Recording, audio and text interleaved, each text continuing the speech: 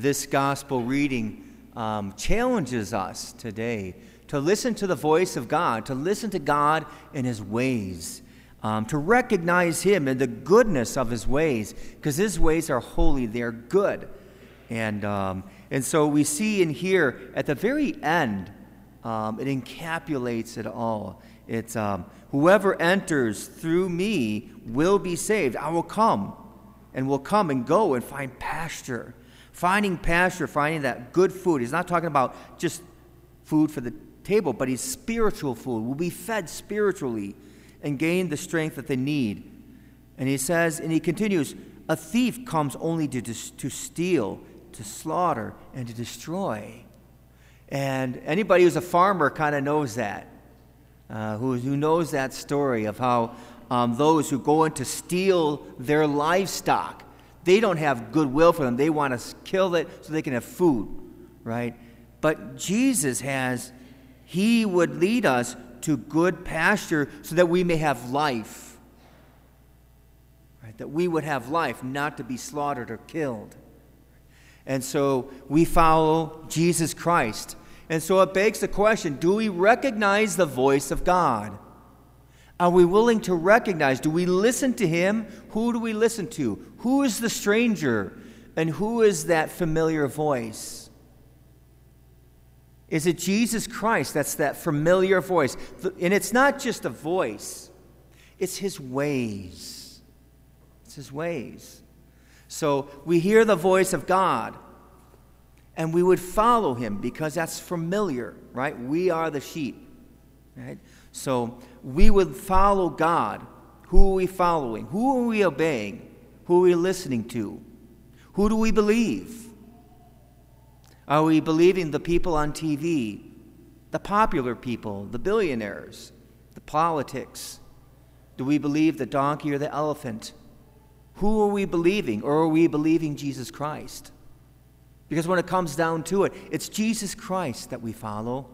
It's Jesus Christ whom we worship. That's the bottom line. Everything else is a thief and a robber. Everything else is a thief or a robber. And so we give ourselves to Jesus Christ. We're willing to listen to him. We're listening to his ways because that's what the voice speaks. How do you do that? How do you listen? How do you recognize God's voice? A lot of people are like, well, I don't know. How do you know God's voice? The voice of God should be a friend. It doesn't take much to figure out who your friend's voice is, right? Parents know the voices of their children. They just know it, right? You got to know that voice. What are you attracted to? Is it vice or virtue? Is it goodness or is it evil? Is it the ways of the world? How do we recognize God's voice? Read the Bible. Start there. Read the Bible. What are God's ways? What is his character? What is he like? What does he dislike? What are God's ways? Read the Bible. Now, the thing is that we can read the Bible all we want, but we can twist it into meaning whatever we want it to mean. So how do we recognize God's voice? First of all, read the Bible. But then I also say, read the catechism. Read the teachings of the church. And not just some new teaching, right? So some people are like, well, the church needs to change its teaching. It's going to be... No.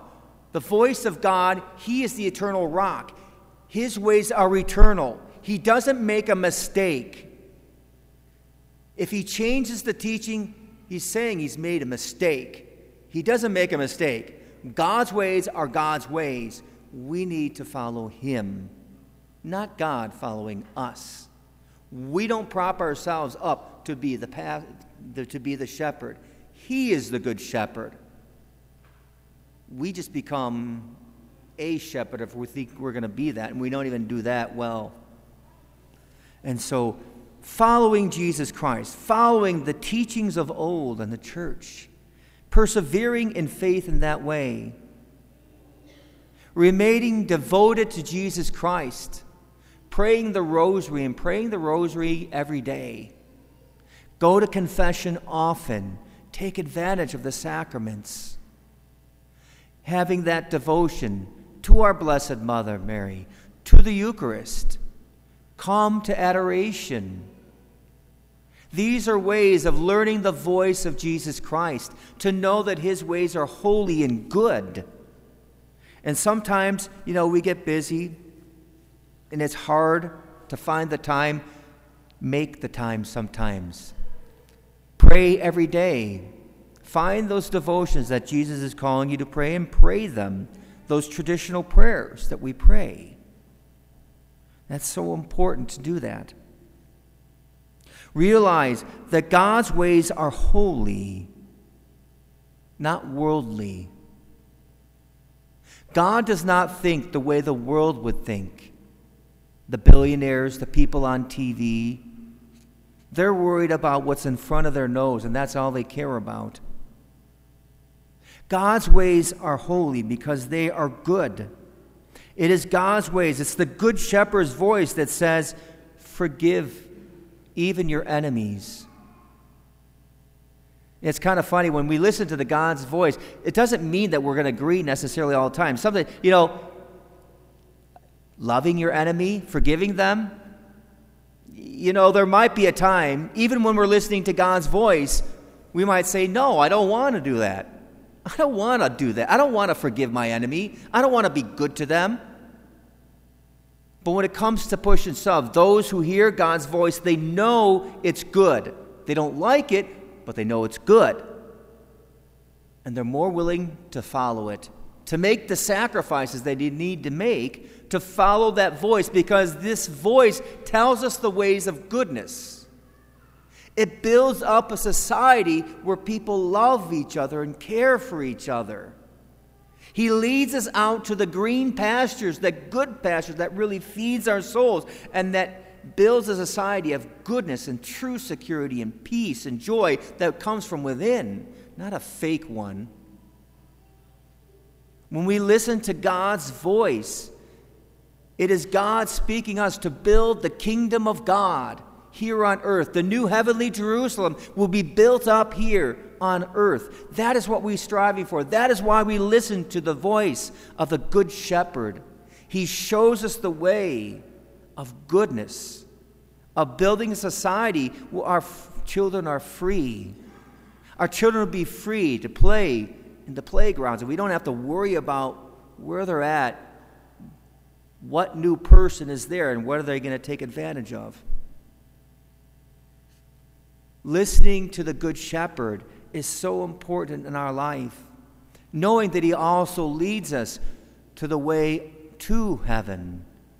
He's trying to bring that heaven here on earth, that same heaven where every tear is wiped away, where everybody loves each other and cares for each other, truly wills the good for each other, where people are truly free from within, where we can have true peace and joy.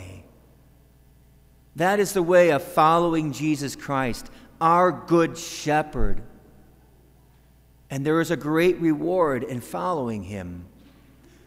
To be willing to listen to that voice that sometimes even we may at times not want to hear, but we know is good to hear and good to be obedient to.